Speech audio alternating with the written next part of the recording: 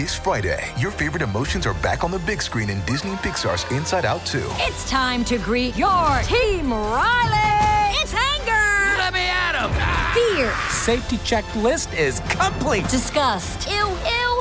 Sadness is in the house! Oh, no. Hello, I'm anxiety. I'm one of Riley's new emotions. Disney and Pixar's Inside Out 2. There's a part 2? We're going! Rated PG. Parental guidance suggested. Only in theaters Friday. Get tickets now. We took it all. We brought them to our land. An endless night, ember hot and icy cold. The rage of the earth. We made this curse. Carved it in the blood on our backs. We did not see. We could not, but she did. And in the end... What will I become? Senua's Saga. Hellblade 2. Play it now with Game Pass. Hello, this is Eric LeMay, a host on New Books in Literature, a channel on the New Books Network.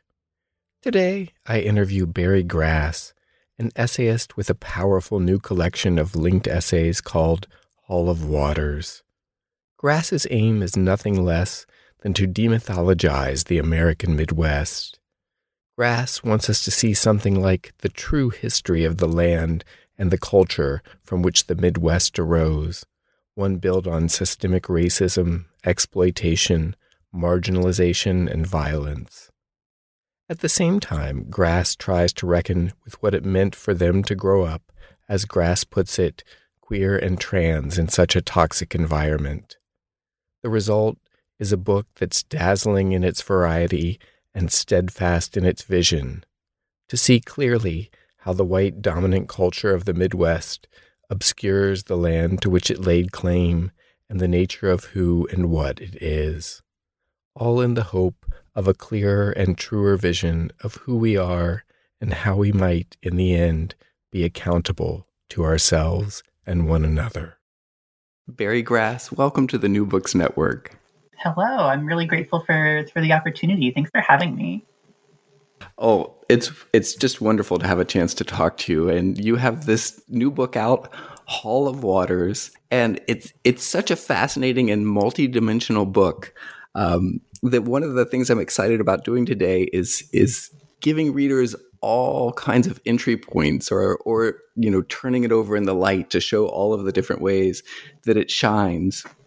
And I'm wondering if you could just introduce us to the book by way of its title, because this is fascinating in and of itself.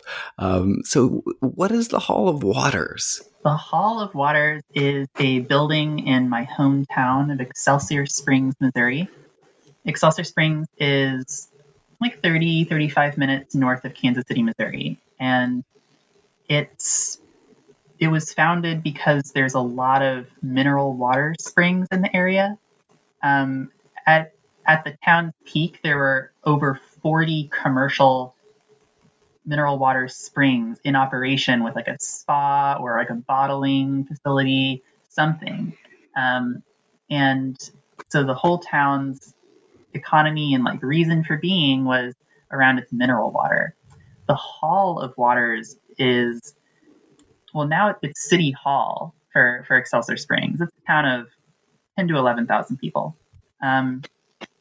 It's this beautiful Art Deco building. It was built in the 1930s with WPA money during the New Deal and such. And it's unlike anything else in the town, certainly. A large multi-floor Art Deco structure. There's these like motifs in bronze of like Mayan water gods.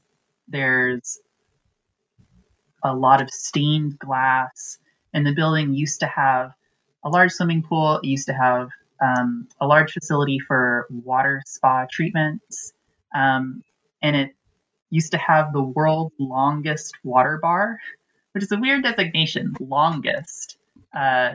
It's just a very large bar setting, and you could go there and sample many of the different chemical compositions of mineral water.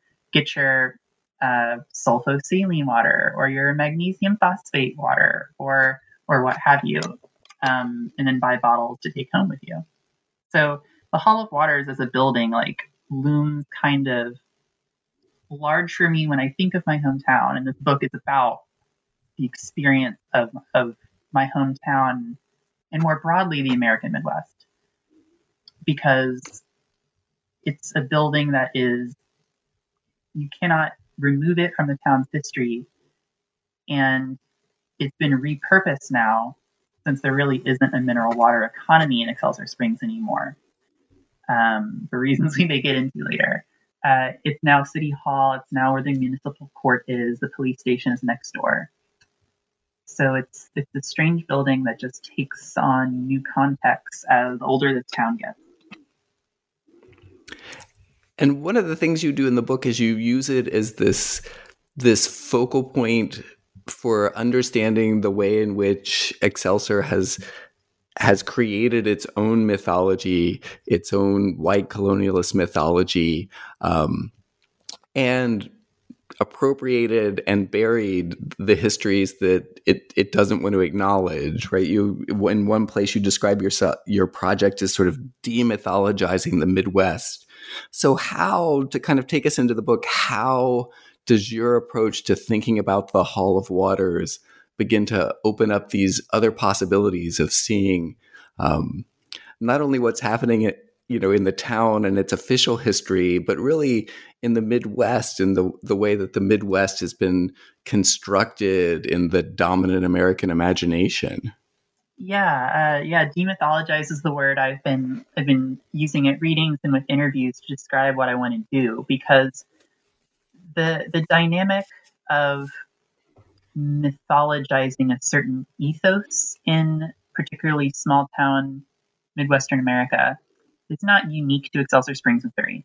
But because the history of this town, which was only founded in the late 1800s, so like relatively recently, where there was a little boom industry there, a boom tourist industry, and then that industry like sort of fell apart, and the town has been struggling to figure out where it stands since that point. I think it's a good place to examine this dynamic of the way that Midwestern American whiteness, particularly, and whiteness in general, creates narratives about itself and how it operates in the world, and seeks to justify and sustain those narratives at the expense and exclusion of other narratives.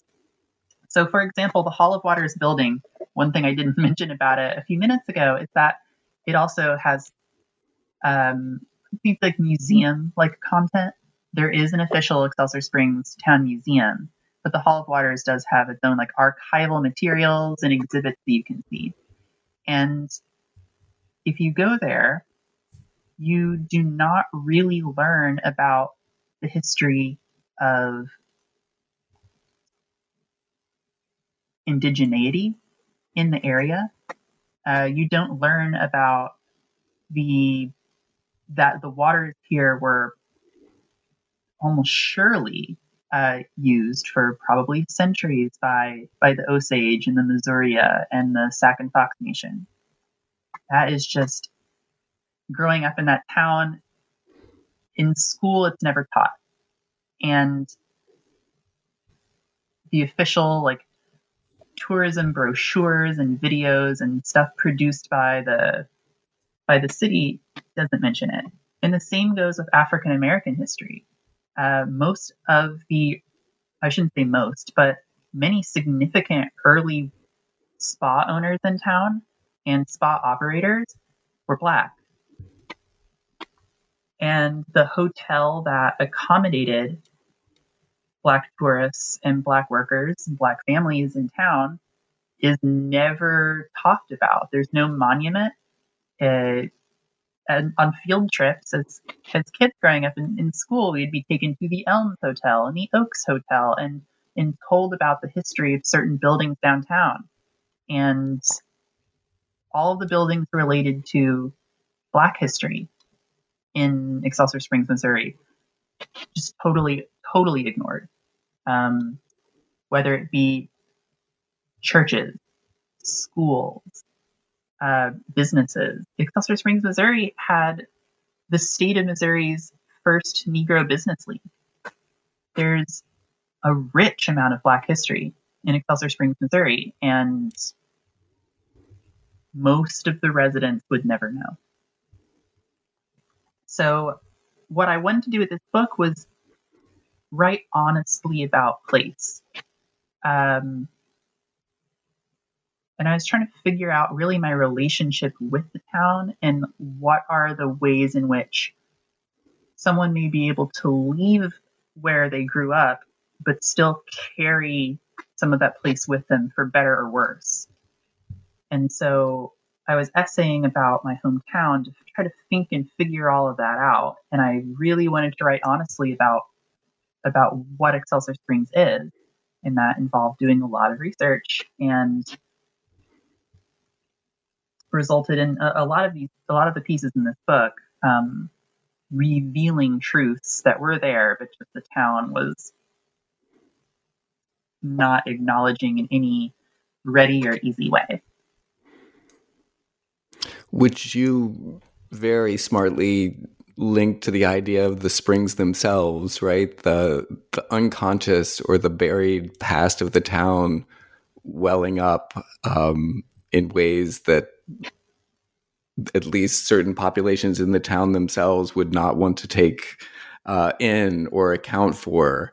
And I'm guessing just to bring out this whole other dimension of the book, I mean, I wonder if listeners right now might be thinking, okay, the Hall of Waters is this rich and deep sort of excavation of and understanding of and assaying of place.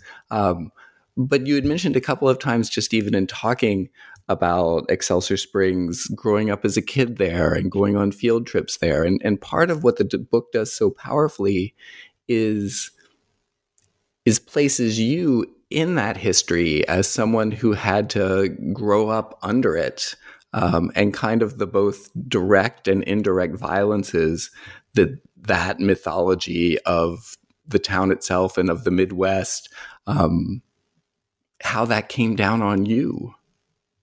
Yeah, I think that was my initial motivation for writing pieces that started to become this project, was thinking about my place in that town and what the town was for me, for good and bad, and there was plenty of good.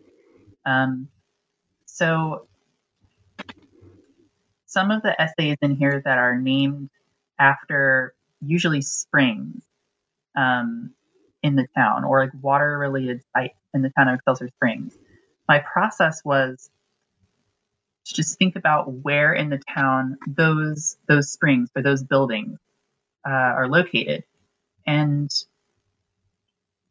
truly essayistic way, see what comes to mind. Sometimes my thinking went research heavy from the beginning with a place. Other times I had very strong memories, experiences to draw from. So a lot of this book is lyric memoir based on, okay, I want to write about this spring, not necessarily in an archival way, but just, I want to think about the location. I want to think about the ways in which I moved through that part of town. And something I think about a lot when I was writing this book is the ways in which personal histories are almost never part of like a town narrative unless someone is famous. And I think a lot about the historical register, because a lot of my research for this book involved reading historical site survey forms, applications to the state of Missouri Department of Natural Resources and Department of History and what have you, to try to get a place on the state historic register. These forms were very particular, and I ended up copying those forms for a couple of hermit crab essays in this book. I just kept thinking about what we consider worthy of historic merit or record collectively, and how that differs from the things that make up or constitute a place's actual culture, because those are not the same things all of the time. And so I like this contrast of like my memoir content in this book, my personal experiences of survival or grief or joy, being placed in contrast with the archival history material, because my experience of living in that town, I can't separate those things. The history of the place and like what it is like for people to live in that place are part of the same story. I think that's beautifully put.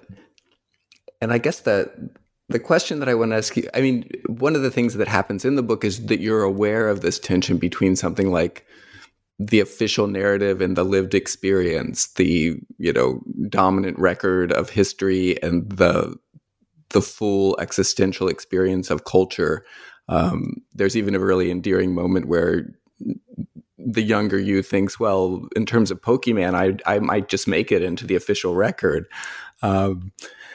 So what I'm wondering is how you now experience or how you now think about, the younger Barry Grass having done this work of really getting to know the place from which you came. I mean, I can imagine this being something like a fantastic pedagogical experience for most of us. I think most of us in dominant white America, I'll speak for that, right? Don't realize the very land on which their suburb was built or their apartment building was built or who their neighbors are or what their history is or how their roads got to be where they are and who built them and over what lands were they built. So I'm just wondering if you could speak to the experience of having done this book and, does it create any kind of existential change in just how you think about a self moving through the world to have this awareness that's informed by research, that's informed by a hard look at your own personal experience, brought together in these two registers? I think so. And I actually think a lot of that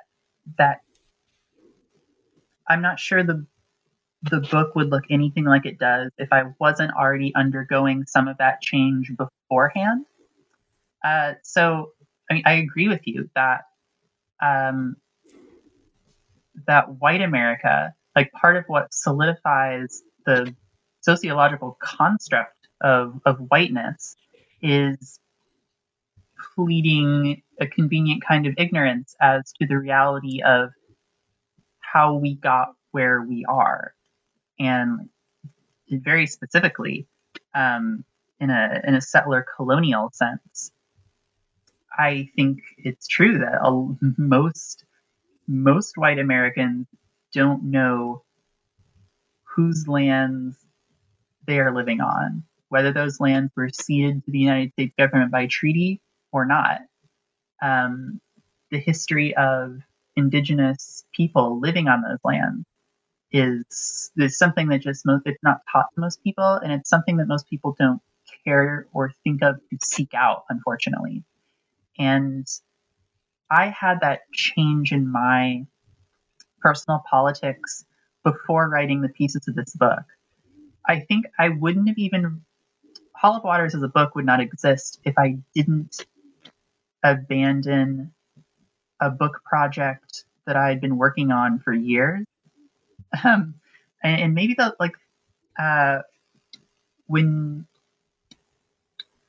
when we had a conversation a number of years ago in Tuscaloosa, Alabama, you and I was probably working on my book about Belgian and American farmhouse ales, the style of beer that I really love. And it's because of the nature of that style of beer, which is historically associated with being brewed on small farms to give to seasonal farm laborers. There's a lot of almost necessary romanticizing of the land or exploring the tension of the desire to romanticize the land that was going on in that book. And as my own personal politics became to be more and more informed by an awareness of American settler colonialism, an awareness of my status as a settler, an awareness of indigenous nations and their history of dealing with the U.S. government, it just kind of felt icky to me to be writing about and kind of glorifying farmers or farm brewers whose products and whose marketing are positioned on land that's not rightfully theirs, historically or contemporarily. So this experience of dropping a book project that I spent years on because it no longer aligned with my politics informed a lot of these initial impulses for me to write about my hometown in the ways that I do in this book, almost as if I was trying to make amends for what I felt were the writing missteps of earlier me. And in the process of writing the book, the change only increased and solidified. I'm fascinated now by, I think this kind of book could have been written about any town. The waters of Excelsior Springs, Missouri, in my experience in that town, are, I think, a lovely metaphor for saying what could be said about almost any small Midwestern town that is largely white, but isn't and never was exclusively white. There's histories that aren't being told, and there's current culture and current residents in these towns who are Black, who are South Asian, who are Latinx, who are contributing greatly to the culture of those towns and aren't being recognized for it because the myth of whiteness demands that those people not be seen. We took it all. We brought them to our land. An endless night, ember hot and icy cold. The rage of the earth. We made this curse. Carved it in the blood on our backs. We did not see. We could not, but she did. And in the end, What will I become? Senua's Saga. Hellblade 2. Play it now with Game Pass. I admire how much surety, or at least I'm trying to think of it in terms of, I'll start the other way. Mm-hmm. My guess is at the moment that you said to yourself, this book that I've been working on for years and these pages that I've labored over now represent a vision and a view that I'm starting to feel really queasy about. There had to be a hard moment to let those go before you move to this place of vision and understanding that you're at there, or that you're at now. And I'm admiring the fact that you took that step and that you saw within what almost seems like an alternative mythology, right? The mythology that's coming up around sort of American farming and landscape in a kind of food writing way is also functioning similarly to the same sorts of mythologies that are taking place in town hall museums to itself. And that you were able to break through that mythology, which seems kind of much more current, that's taking place. And so I guess what I'm wondering is, you talk about how this book was written from a new place. Do you see connections with your earlier artistic self, or was it really a big rupture? Was it suddenly like, I need to rethink the fundamentals of how I put together a book and what it means to position a self in an essay? I think I'm just curious. Clarify, things about how to position the self. I don't think I was a writer who was careless about the positionality of the self, but I had a lot to learn and always will. one thing I was very careful about with this book, for example, with respect to positionality of the first person, of the I, since there is a lot of talk of this book about historical erasure and historical violence, and there is a lot of lyric-driven, very personal memoir content from my life, I'm careful to not mix those tones in a way that would be inappropriate. I employ a lot of lyric language when talking about my life in this book.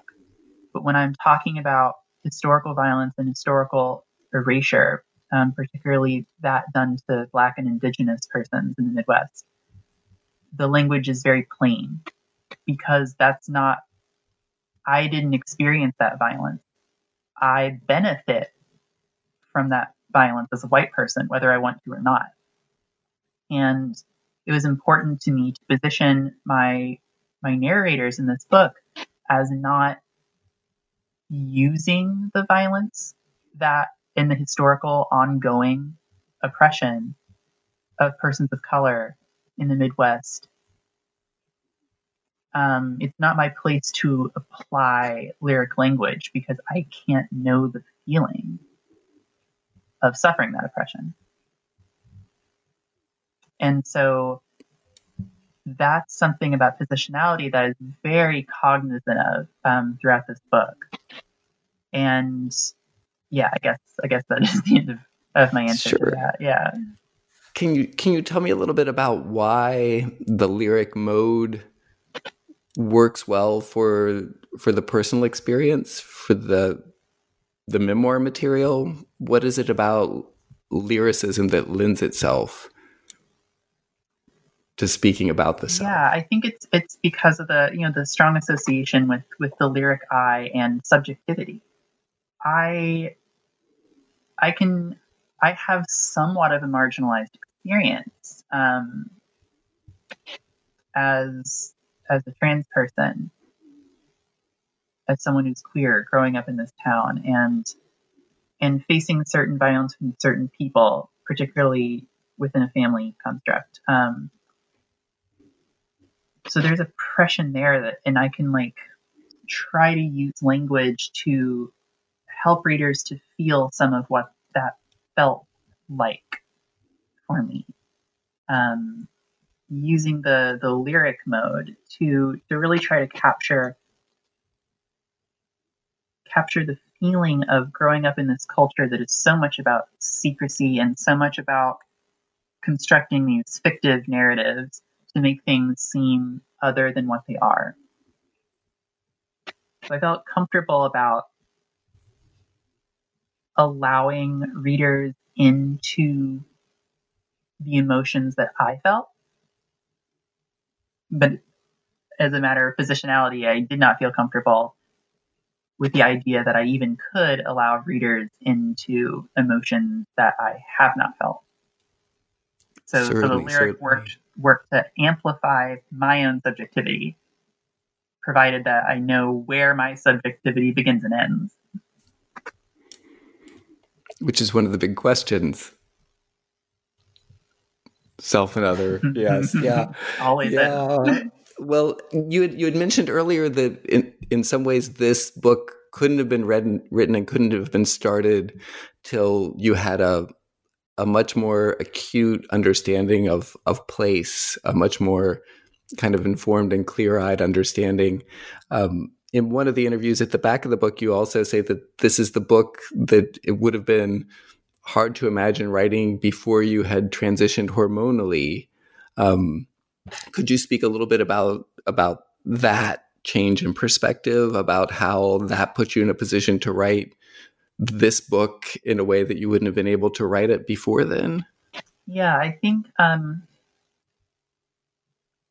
in a practical sense, there has been I've experienced some alienation from the town since coming out as trans, as opposed to it being like a latent thing that I was trying to ignore or not have anyone know about. And I think the it was helpful from a writing sense, one, for me to know what it feels like to be a much more self-actualized version of me now, and can think with some distance, some emotional distance, some temporal distance with the me that was living in this town, which was a closeted, struggling me. But then there's also this practical sense in which I've lost family members, people I know around town, whose prejudices lead them to think that they shouldn't associate with me, or that I'm, a bad person now. And it's hard to feel like totally safe and welcome in that town. And it's actually been a while since, a couple of years at least, since I visited. And that alienation that I was feeling from my town was another initial impetus to start writing about the place. A bit of maybe a bit of anger, but also a bit of, well, what does this place actually mean to me? Mm-hmm. And you bring in order to do that, a kind of kindred spirit. Donald Judd plays an important role in the book. A huge role. Could you tell us a little bit about, who Donald Judd is, or maybe who he is for this book and for you? Yeah. So if listeners don't know Donald Judd, they may have seen pieces of his in major museums around the world. Donald Judd he's like the godfather of American minimalist sculpture, though he disliked when the press called him, art critics would call him a minimalist, though he totally was. His sculptures for him were all about what you can achieve with a precision of architecture, of line. He was not a fan of the idea that his sculptures meant anything or had a subjectivity. It was all about the materials and the craftsmanship.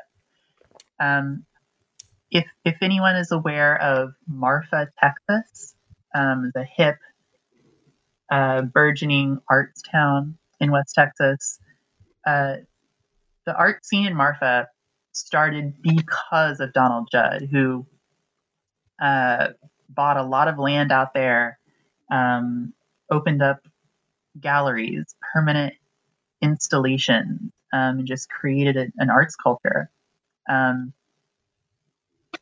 And Donald Judd is also from Excelsior Springs, Missouri. I think he's by far the most famous person to be born there. And, he left pretty quickly. But he came back occasionally to visit his parents and grandparents who lived in the Excelsior Springs area still. And it was never, to my knowledge, it was never a publicized thing when he would make visits. For someone who is internationally famous and infamous as an artist, there's no real recognition of him at the Hall of Waters. And it's been too many years since I've been to the town's museum. I don't know if there's a section dedicated to him there. But he has such an outsized influence in the art world and practically no influence in town. And that was fascinating for me. And I would love to talk with him about that, except Judd passed in the early 90s. So I have many, many pieces in this book that are titled after sculptures or works of art by Donald Judd, in which they're kind of ekphrastic essays that are also epistolary essays. They're addressed to Donald. I'm trying to write to him, but also about me and also about the work, and how all of those things combine when I sit down in front of a Judd piece at a museum, or if I'm looking at a picture in an art book of a Judd piece.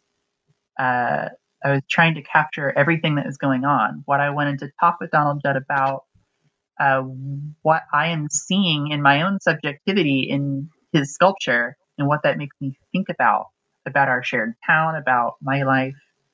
And I just really enjoyed what I was getting out of these Judd essays, to the point where, the book is titled after this building in Excelsior Springs, Missouri, but maybe almost half the book is mediated through Donald Judd. It's one of those surprises that you love as a writer, where this was not at all what I expected to be a major focal point of the book, but ended up becoming half the book. I think it's beautiful. I think it's one of the things that literature can do when we start thinking of it not as texts and signs, but as invocation and evocation and conjuration, that you can suddenly start to have this conversation with Donald Judd, the one you wanted to have. It's still happening, and we get to be a part of it, and that's what makes it so beautiful. So you described him as a minimalist, though he might not see himself as such. One of the things in preparing for this interview that I've learned is that you've done a lot of thinking about the relationship between gender and genre. And there's certainly some genreic innovations taking place in your book. I'm wondering if you were going to self-describe, or maybe in a more Donald Judd way, say what you're not doing when somebody calls you a minimalist, how would you describe the artistic sensibility in this book? The hybridity, I think, would be the word of our moment.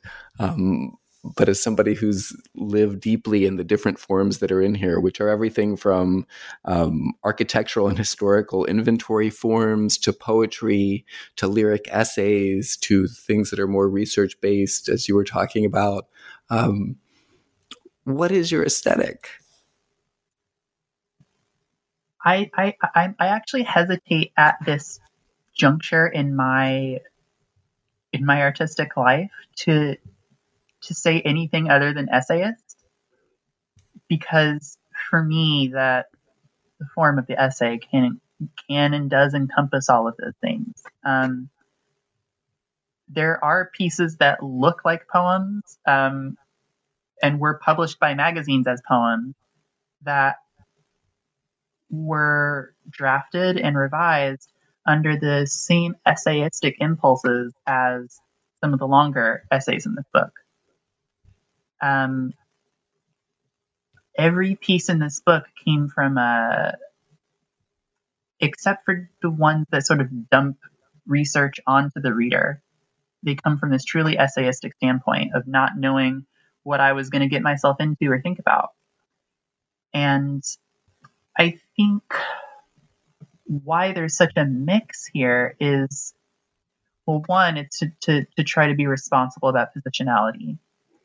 But two, I think the timing in my life of sort of self-actualization and self-realization, particularly with respect to gender, happening around the same time as when I first started really writing this book, resulted in pieces that do not look the same as my work prior to this. I was working on that manuscript I abandoned was going to be a 250 to 300 page trade book of beer journalism with some memoir content. Most of the essays I'd published prior to this book are 9, 10, 13, 15 page length essays. And I love going on at length. I love just that, taking the time and the page space to really, really think through something and dig into material. But there is something about, and maybe just because I wanted to write about multiple places, so many places, these essays just ended up being shorter. And it's a pretty small book by page count. I certainly wrote more pieces than ended up in the final form of the published book, I cut a lot for, I guess, just the sake of reducing redundancy. And I still don't have a solid sense, I think, of what this shift means, or even if this shift is permanent in my writing. But playing with form a bit, being open to the forms that came to me, and trying to distill emotional experiences, particularly into shorter forms, was just the instinct that kept popping up when I was writing this book. And I haven't fully intellectualized it. I don't think. It just felt right. I want to say, you don't have to intellectualize it. You know, as an artist, that's not your job. That's what we're supposed to do out here, doing interviews and writing appreciations of what you've managed to do, is to intellectualize it and then tell each other where we've fallen short as we celebrate your book.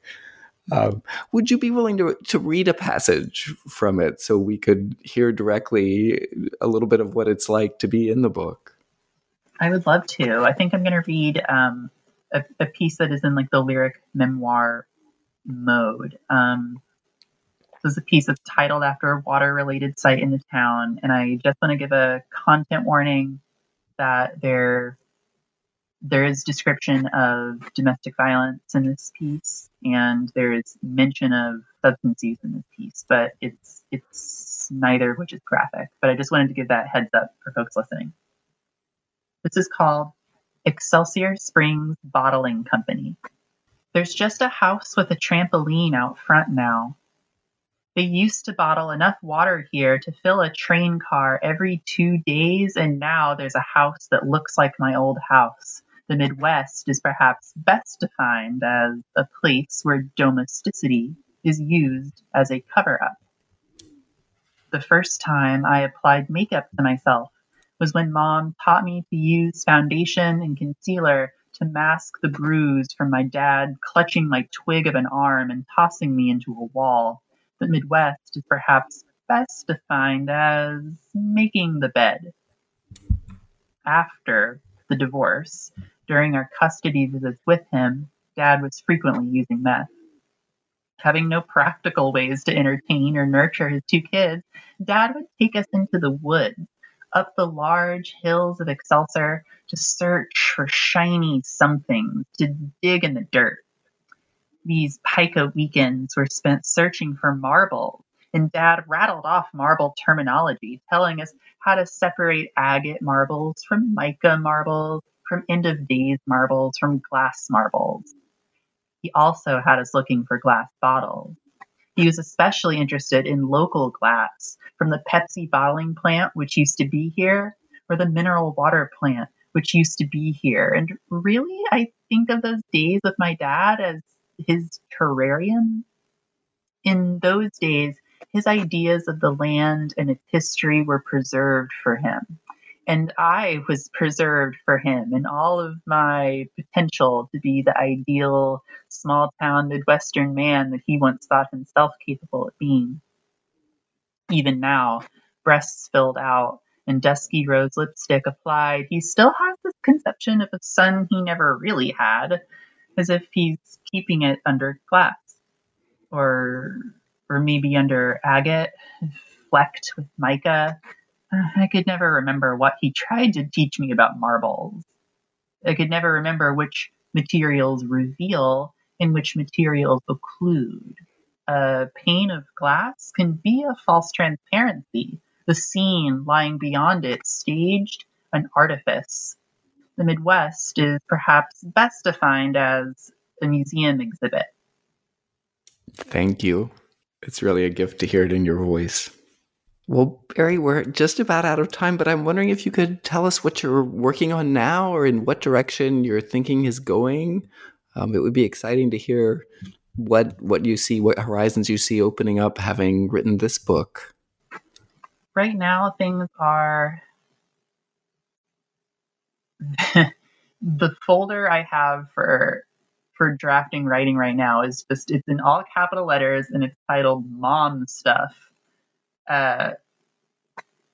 I've really like barely written about my mom's passing. She passed away from metastasized breast cancer in 2016, and last summer I just really began writing about that in earnest. And the writing isn't cohering for me yet.